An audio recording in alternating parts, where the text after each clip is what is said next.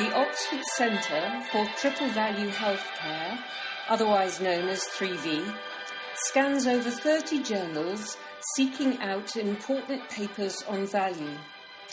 To save you time, 3V assesses this research to identify the implications for value-based healthcare and summarises them on our blogs and in our podcasts.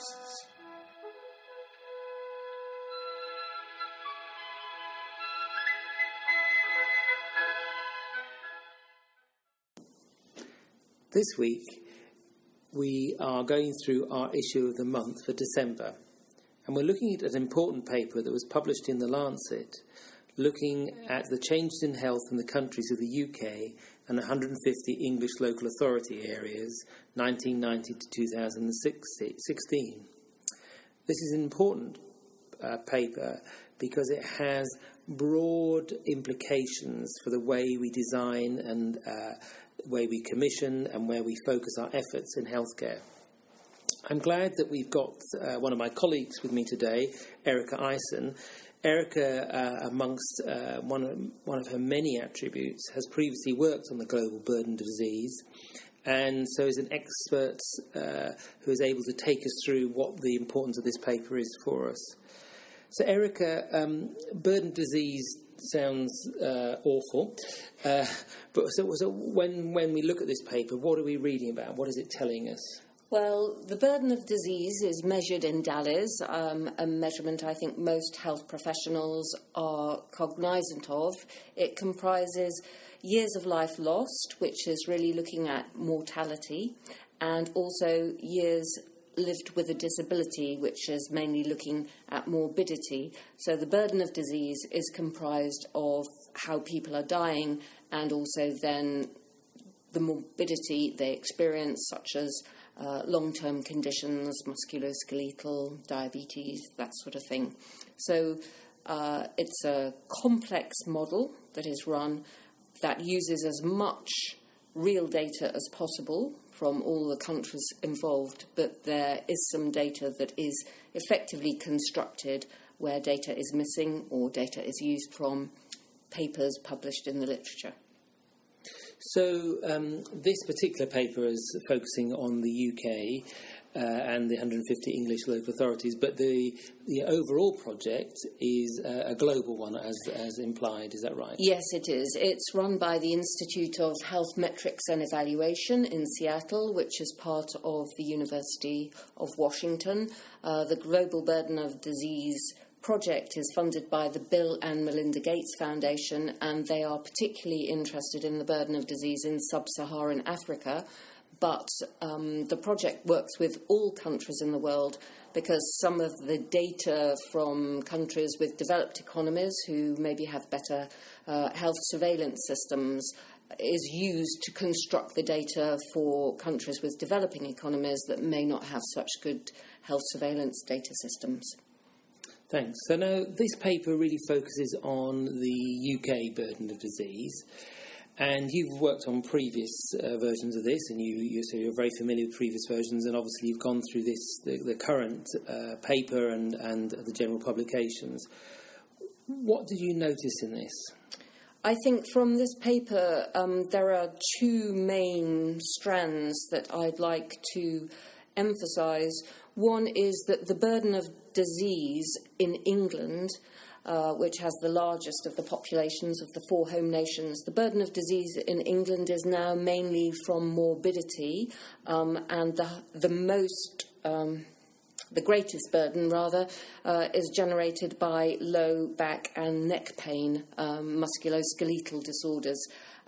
So this shift between the burden of disease, the balance between the effect from mortality and the effect from morbidity, first began in around 2003 in England, but by 2016, which is the end date of this particular study, it has become very marked, the shift in the balance between mortality and morbidity. So we'll come back to England. That is an interesting trend, isn't it? Just tell us about the other three home countries. Well, that shift between morbidity and mortality also is true for both Wales and Northern Ireland. What is noticeable about the Northern Ireland data is the leading cause of morbidity in Northern Ireland is anxiety. The authors postulate that this is a result of the socio-economic legacy of the Troubles. I also do a lot of work in Northern Ireland, and that is something that locally there's been increasing study on, and that may lead to looking at adverse childhood events, particularly related to the Troubles. So I think that's an interesting finding. The only country where years of life lost is still dominant as a burden of disease is Scotland, where the effect of mortality from various conditions is greater than the effect of morbidity from long-term conditions. And do the authors speculate why that might be in Scotland? Not in any great depth, no.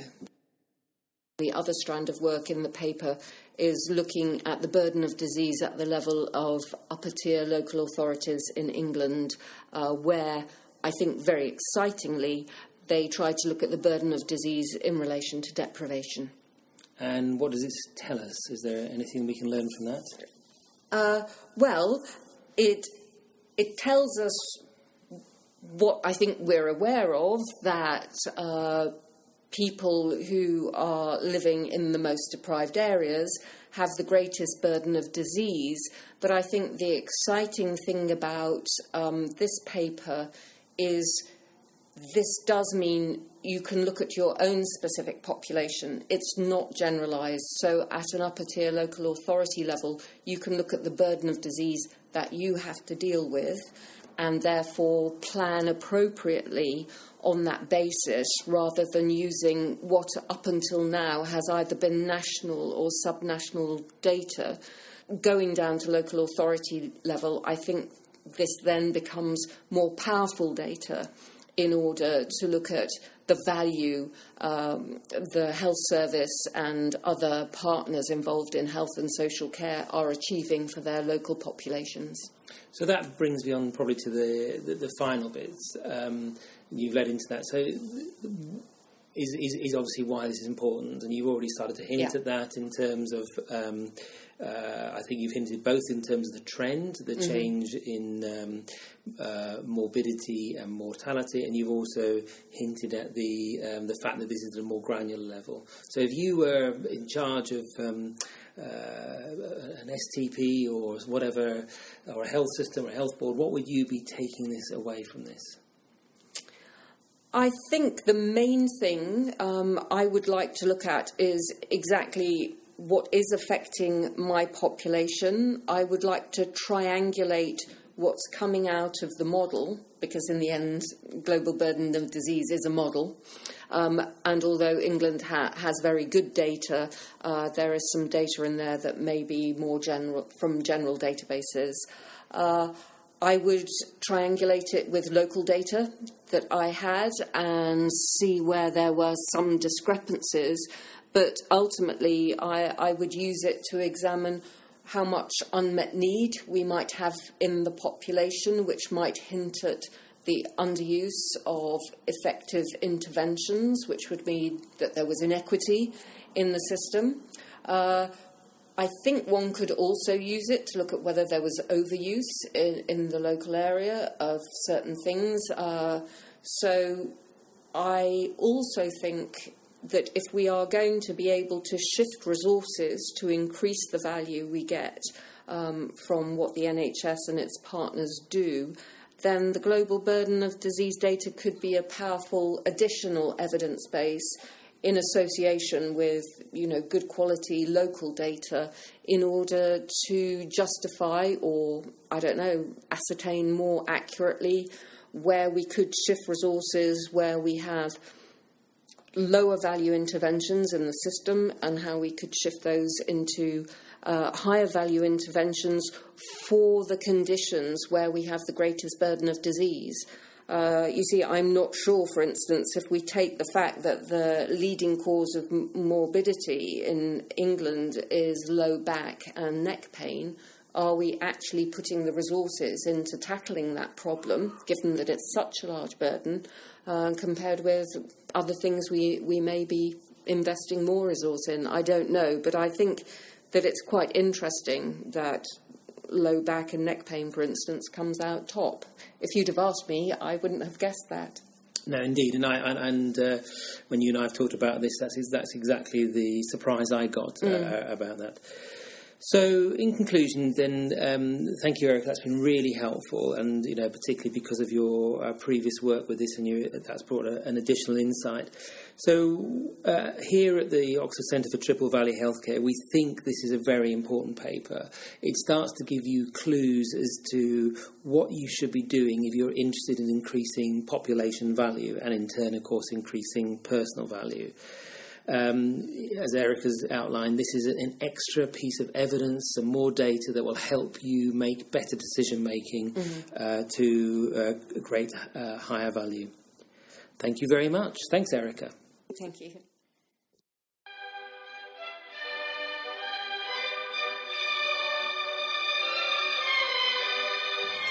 If you want to stay informed about important developments in value-based healthcare, you can subscribe by joining our mailing list at www.3vh.org.